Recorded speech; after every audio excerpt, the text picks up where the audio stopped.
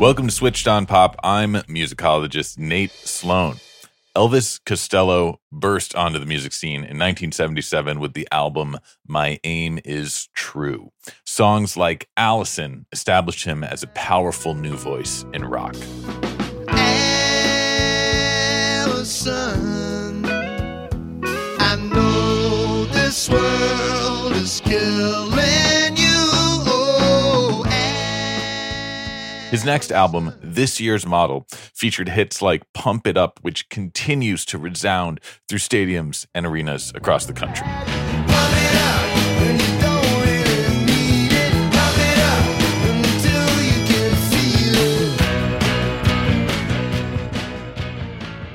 From then on, he released album after album, decade after decade, becoming a force to be reckoned with in pop music. As a kid, his angular melodies and hyperliterate lyrics were in constant rotation in my household, and his sounds shaped my own musical sensibilities in a profound way. Now, Elvis has released his 32nd studio album, The Boy Named If, and it's a kaleidoscopic journey through so many of the sounds and styles that he's experimented with over the years. The album's title track showcases a slow burning tension. If I tumble from a tightrope or leap from a cliff, I won't be dashed to pieces. I'm born in if. And on Paint the Red Rose Blue, Costello reveals one of his most moving ballads. Turn the red rose, paint the red rose blue. What was he to do but turn the red rose, turn the red rose. There's also plenty of references to classic rock and roll here, as on The Death of Magic Thinking, which seems to channel the classic Bo Diddley beat. And the melody to birds, the death of magic thinking.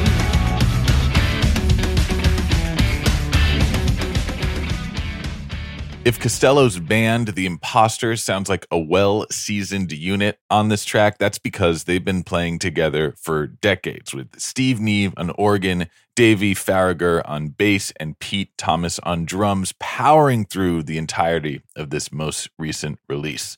I spoke with Elvis Costello about his wrong notes and gap-tooth attitude, Olivia Rodrigo and the anxiety of influence, why he turned down Adele, and how to confront your past to help you grow as an artist. Here's our conversation. Elvis Costello, welcome to Switched on Pop. It's a pleasure to be with you. I'm really looking forward to discussing your new album, The Boy Named If. And let's begin at the beginning with the very first track from The Boy Named If. This is Farewell, Okay. Farewell, okay. You'll be on your way. You'll be on your own now. That's my dismay. Are you sure that we're in 2022? We're in Hamburg. It's coming through the speaker here over the airwaves, and it sounds like an AM radio, which is really strange.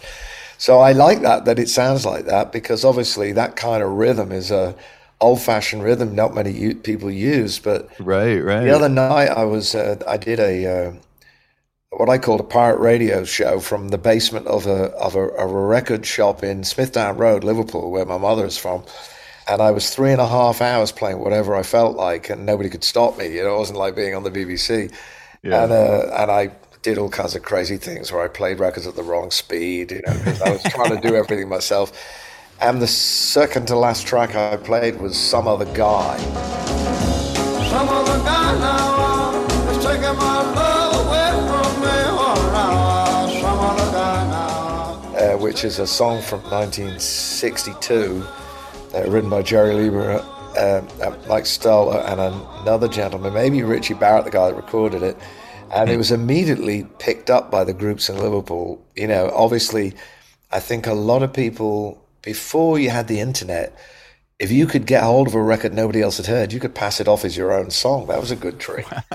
And a great group from Liverpool called the Big Three did a killer version of it. Some other guy now.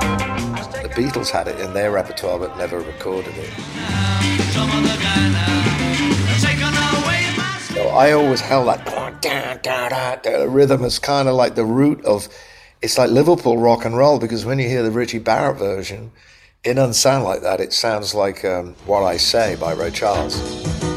Tell your mama, tell your pa, I'm gonna send you back to Arkansas. Oh, yes, man. Some other guy now is taking my love away from me.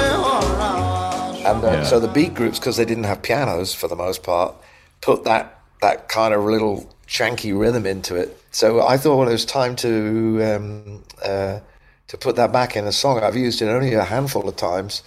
And what better than to open a record with a song that says "Farewell, okay," or Right. "Farewell, okay," you know, whichever way you want to say it. Farewell, okay. Farewell, okay.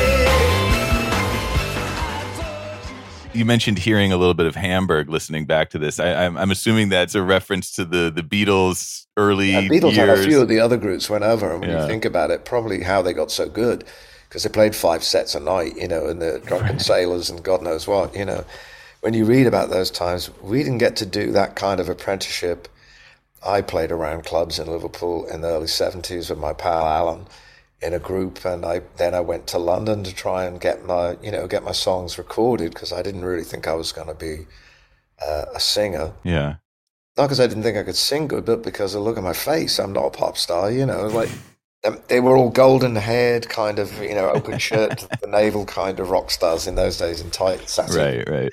Or velvet flares were very popular in those days, and I didn't look very good in any of that. And you know, my mother worked in a biscuit factory, which didn't help. And so a song like this is sort of like what I would have been playing if I'd had the opportunity to play 5 sets a night. You would have wanted this rhythm for sure, you know. I love that. This song starts in a rather indelible way. I'd love if we could just listen once again, just to the first assault of electric guitar that begins this track. Well, it's coming from a key you're not expecting for a kickoff. It's in C, and I'm playing this. You know, I think Chuck Berry had this thing where, you know, Chuck Berry's supposed to have learned to play the guitar before he learned to tune it. Huh. Like he tuned it his own way initially. Right. And I don't know how much that influenced the way he heard it. If you listen to a lot of Chuck Berry's guitar, particularly when he plays up the neck a little bit, it's strictly speaking not in tune, but it's out of tune in a most fantastic way. Like a ring in a bell, because bells do not ring exactly consonant. Right. There's this thing going like this. And a lot of Chuck Berry's signatures are like him pulling the strings. And that's what makes them so impossible to copy, because good guitar players can't do it. I think the closest is Keith Richards, you know, but nobody plays like Chuck Berry did. Right. So from a musical point of view, without being a learned, I never did any study. You know, I learned everything by ear. I didn't even learn to write music down till I was 40. So I didn't know the names of half the chords I was playing. I just knew they sounded good. And when you get like a clanging chord like this, which, as you say, strictly speaking, is an augmented chord, I never thought about what chord it is. It's just this shape that makes a nice noise. And I still approach music that way. Even though I can write orchestrations, I've deliberately never learned the guitar in a methodical way. So you can still come up with surprises. By withholding knowledge, you can still surprise yourself. Yeah. You know, Paul McCartney famously didn't want to learn to write down music because he thought it might inhibit the flow of melody. Well, heaven knows, if you've written some of the tunes that he's written, you wouldn't want to mess with that, would you? Right.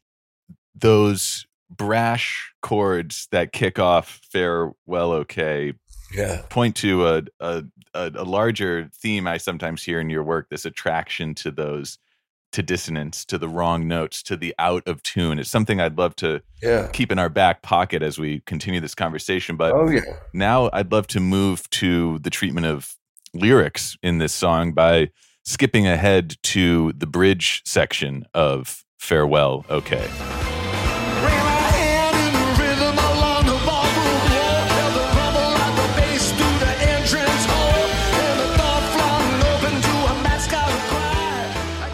this whole song takes place in a dance hall.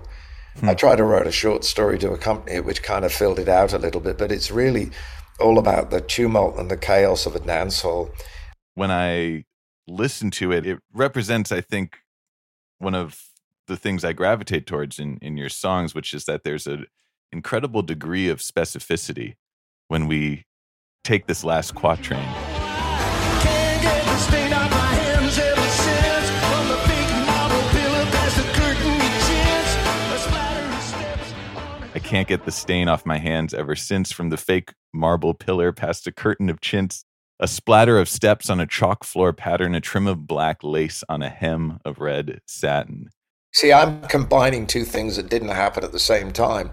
Right. Because when they used to do ballroom dancing, where people had more space to move around, they would put French chalk down on the wooden floor so the dancers' feet slid around. Well, they didn't do that when I was playing in dance halls. What was on the floor was probably disgusting. It was probably, I dread to think, it was certainly spilt beer and sometimes worse, So it's a slightly romantic fantasy, the chalk floor patterns. I was seeing in my mind, literally a footprint that's been made in a chalk floor pattern. Right. And then a trim of black lace and a hem of red satin. Well, I used to go with my father when I was 7 years old at the dance hall on a Saturday afternoon when the ballroom dancers would be practicing, and they'd be doing all these paso dobles and tangos and striking these poses. And they weren't dressed up in their real fine clothes. But somehow I always imagined them the way they appeared in pictures of ballroom dancers with the, satin and lace and sort of sexy looking kind of. Sure. They all wore those very tightly fitted things, and the guys would all look like matadors. There was for a young man, it was all very confusing. And I think it probably set me off down a track into kind of all sorts of stuff that I shouldn't have been thinking about when I was so young. I lived to tell this tale. Your interpretation is so different from mine because I, for whatever reason, immediately thought of a chalk outline that would... you've taken a whole... That's later in the evening. I did write that line in a few other songs, but chalk outline. Right. And it's a testament to how detailed the lyrics are, but also how obscure they are around the edges a little bit. Leave some room for the imagination, as you've done. You imagine something slightly different. Exactly. Leaving space for the imagination of the listener is all the more important. I'm increasingly trying to resist the temptation to have the last word.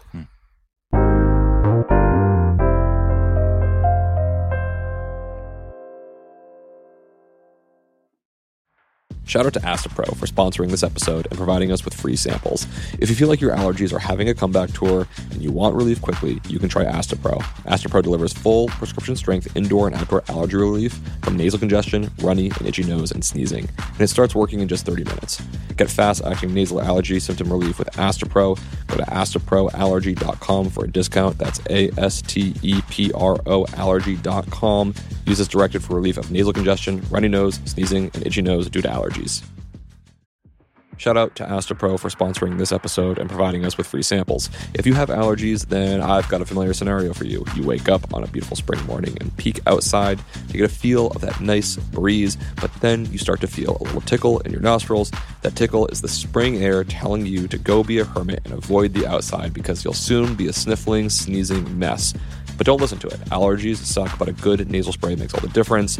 I personally learned that I suffer from adult onset allergies, and it's a real bummer, but a good allergy med makes all the difference for my ability to go out in the springtime to smell magnolias, my favorite flower. If you also want relief quickly to get back to breathing in the spring air, you can try Astapro. Astapro delivers full prescription strength indoor and outdoor allergy relief from nasal congestion, runny and itchy nose, and sneezing, and it starts working in just 30 minutes. Get fast-acting nasal allergy symptom relief with Astapro. Go to astaproallergy.com for a discount. That's ASTEPRO allergy.com. Use as directed for relief of nasal congestion, runny nose, sneezing, and itchy nose due to allergies.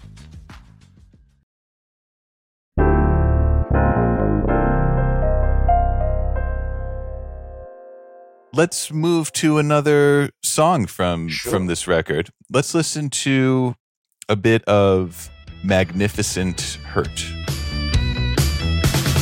took a little walk, I took another stimulant.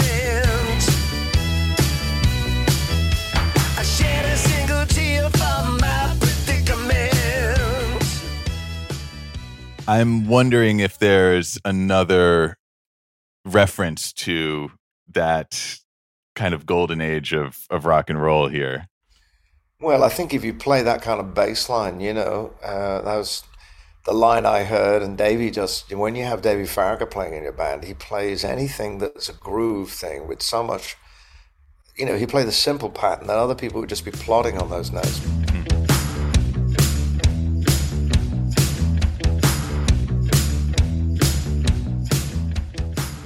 It's a very interesting thing goes on between Pete and Davey. There's a push-pull, like a lot of great rhythm sections. There's like somebody's playing behind, somebody's playing, pushing slightly. Now, we never had that agreement in the early band. There were times when we just magically locked into a thing, which made the Attractions, like some of those records, sound very furious and certainly groovy in their own way. Well, you've channeled that ferocity in your music to an unerring success, I think. Over time, I've found sometimes it's right to go with the theatrical reader, and sometimes you just want to downplay like a movie actor does, and don't do that. Otherwise, everything gets like super like underlined. Right. You have to take more than one approach. Sometimes you let some warmth, resonance into your voice. Other times you tighten it up. It depends on what the song is and what's the story. Yeah. This particular song is that almost painful thrill of desire. You want something so bad it hurts. I mean, that's not a mystery story. It's I tried to say, I did this storybook version of the record with my illustrations. I thought, what's going to represent Magnificent Hurt? And I drew a couple on a roller coaster upside down with their hair all sticking up and all their money and their rings falling off their fingers. Because in that moment of desire and, all allegiance, all common sense, gravity even comes into question. And I just wanted to try and make the music sound like that. And then when we get to the chorus, you go somewhere like more, it's attitude in the verse and melody in the chorus. There's a sort of lift into the chorus, and then we're in a different world. Yeah. Let's listen to that chorus and maybe pay particular attention to one of my favorite aspects of this song, which is the way you sing the title phrase. It's not Magnificent Hurt, it's Magnificent ... Yeah. Hurt. Here it is. It's the way you make me feel magnificent hurt. The way you make me feel magnificent, add the hurt later. Sometimes you don't notice it until later. It's so magnificent, you're not hurting. It's such a surprising moment to hear the title phrase of the song in this way that you don't expect, and which plays off the kind of antonymic quality of those two words, magnificent, hurt. It's very people will sometimes say, what do you mean by that?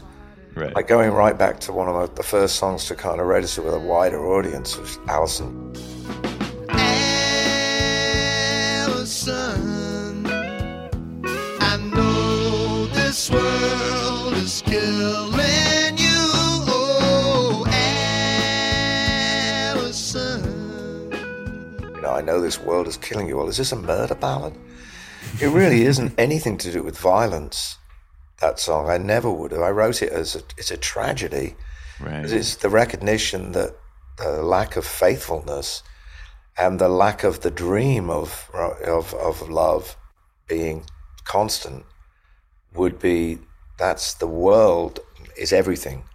And you say the singer's part in that world, if you build a world together and then you pull that world apart, then that's what I meant by that. And beyond that, I don't want to be too specific because it takes away what other people might read in. But one thing it definitely isn't about is murder. There's one other part of this song that really tickles me, and that's the instrumental section. Yes. Which is another example of these angular, wrong, dissonant notes. Let's listen to that.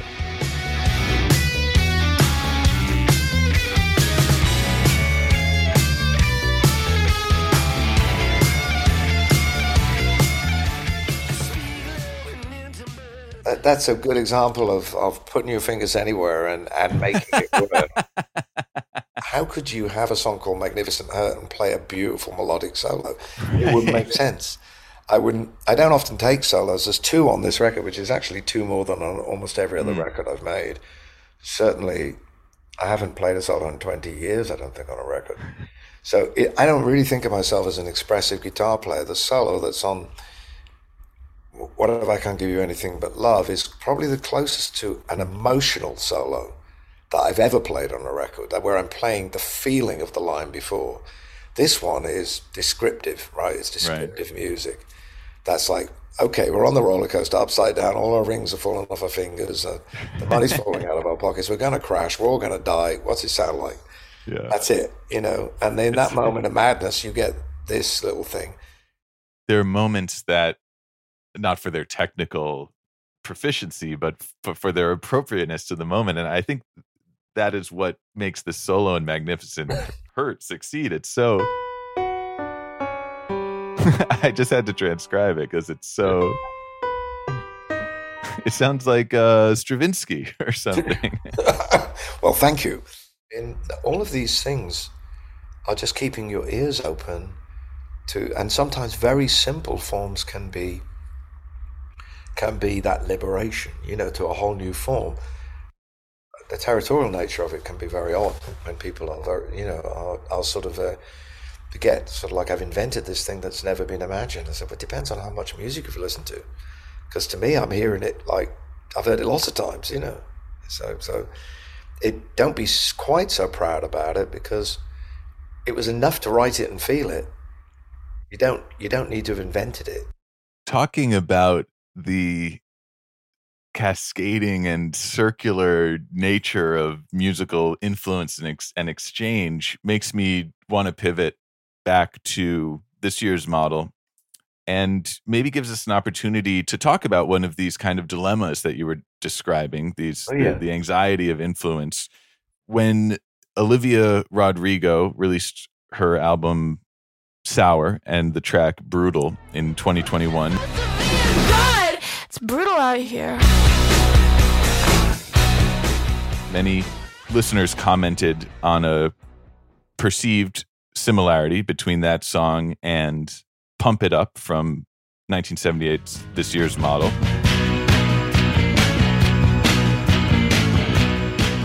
And you responded with a sentiment very, very, very much in keeping with what you've just been telling me now. You know, I don't often get involved in dialogue online, but this sort of took me by surprise, this thing. Yeah. Because I had heard Olivia Rodrigo's first hit, and I'd seen her perform on some television show, and it sounded like, well, that's recognizably a real story that happened to somebody. And that's really good. She had a lot of presence. And then I was perhaps curious to hear what was next, and what was next was the album. And then I started to see this my name, which suddenly started to appear. That was a bit unexpected, you know. I mean, I honestly was approached at one point. I don't know whether she knew about it, but for instance, a long, long time ago, I was approached by a music publisher to consider entering into collaboration with an artist that they had, who had made a record as a teenager and was just was writing her second record, and they thought it would be a good idea if I kind of collaborated on it. And my honest response, and I think this was still one I would take, was that I felt there was something wrong with me in my, I don't know how old I would have been, maybe late 50s, getting involved with trying to imagine what the reality was for a person who was 20. Mm-hmm. There's a difference between me imagining or me relating in The Boy Named If, what I remember, what I see, what I held in my heart, what I learned from the next experience in my life and in the life of all the people I love and people I've shared time with, but somebody I'd never even met. It would be hugely presumptuous. And that's how I didn't manage to write any of Adele's second record. Now, of course, I think if I had ever told my publisher that that was happening, they would have had me taken out and shot, you know. But we didn't know that that was what was going to happen. And I've met Adele, and we've never even talked about it. I don't even think she knew they made that inquiry. I'm sure it didn't come from her. It came from somebody who thought, how do we put these pieces together? So when I saw this letter from this young man who was indignant on my behalf, Right. I wrote to him personally, and I said, look, this is fine with me, Billy. This is how rock and roll works.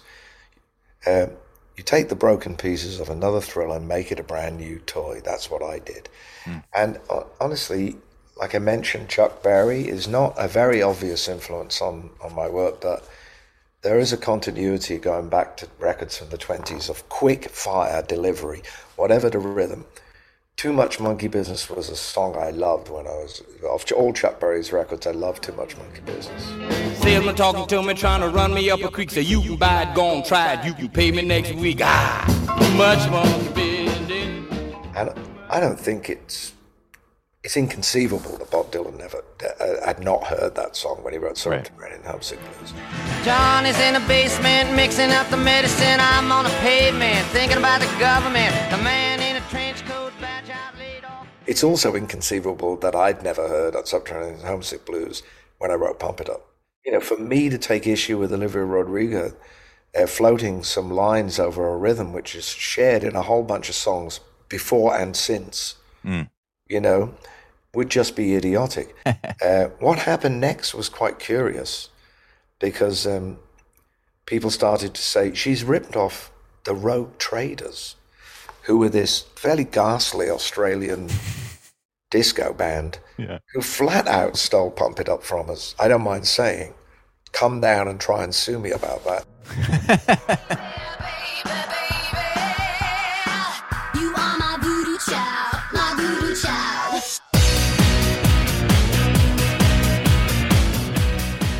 They actually took our rhythm track, put it through a filter, and then claimed to have replayed it. So they only had to clear the composition, not the original recording. But it was so transparently our original track with a few other things laid on. Yeah, that was annoying. But that was a very long time ago. And I thought, that song will be forgotten, and my song won't be. So what's the point of giving them some publicity? So I had to treat it all with a sense of humor. Here's the thing, Pump It Up, what's the riff?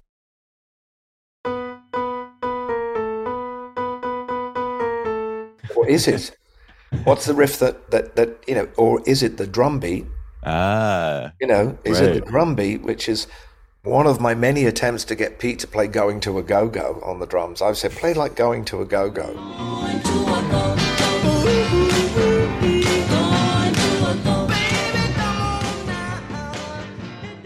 Of course, it's not even the same sort of feel at all, but that's why the toms are there, because he's rationalizing the fact that now the bass line is, I think, from, I think Bruce said it was from one of Elvis's late records, maybe even Burning Love.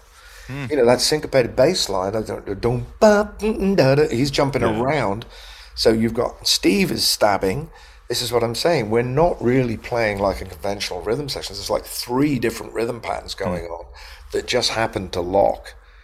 It's, by the way, a first take.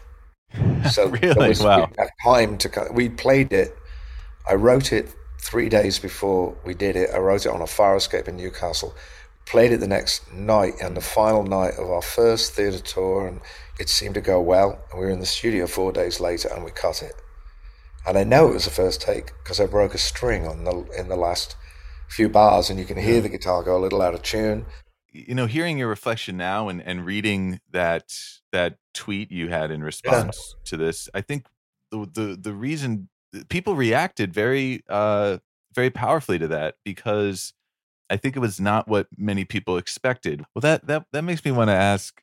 There's a way that this music from your past keeps on surging into our culture today, whether it's in a reference on a Olivia Rodrigo record, or whether it's the re-recording of this year's model with a crew of Spanish language music all-stars, from Sebastian Yatra to Juanes to Raquel, Sophia, and Fuego. What do you think allows you to have such an open and welcoming relationship to material that is from such an earlier part of your career? Because I feel like many musicians have a complicated relationship with their early music. They want to be associated with more than that. They want to move past that. They want to not be dragged down by that legacy. But you seem to embrace it. What allows you to do that? Well, it's something I've come to appreciate as time has gone on. I didn't have that attitude.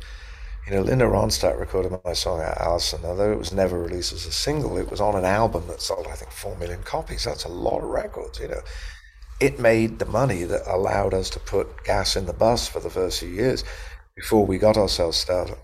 One of the reasons that I've been able to keep an open mind is when I am, I guess, curious about what's happening next rather than sticking with it.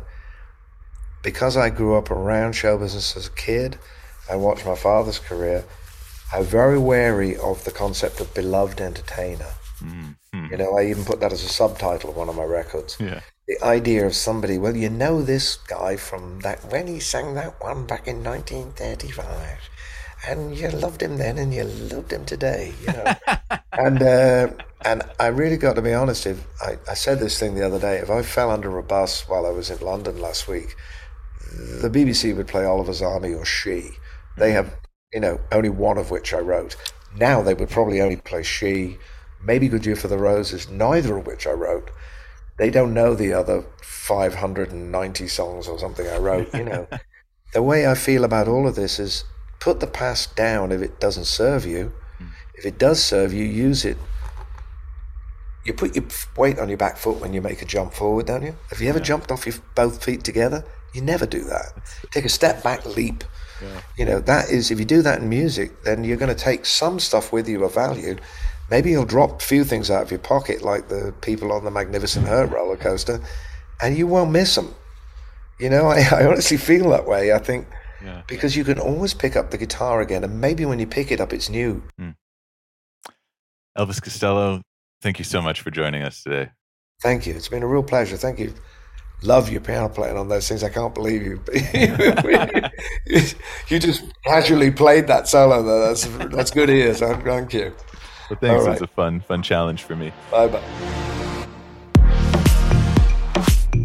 Switched on Pop is produced by me, Nate Sloan, and my erstwhile partner, Charlie Harding. Our engineer is Brandon McFarland. Our editor is Jolie Myers. Abby Barr does community management, and Iris Gottlieb is our extraordinary illustrator. Our executive producers are Nishat Kurwa and Hannah Rosen. We're a production of Vulture and a proud member of the Vox Media Podcast Network. You can find more episodes of our show anywhere you get podcasts, and you can talk to us on Twitter and Instagram at SwitchedOnPop. Stay tuned, because next Tuesday we are going to break down how Lin-Manuel Miranda's We Don't Talk About Bruno from the Encanto soundtrack has become an unexpected world-beating pop hit. And until then, all that remains for me to say is thanks for listening.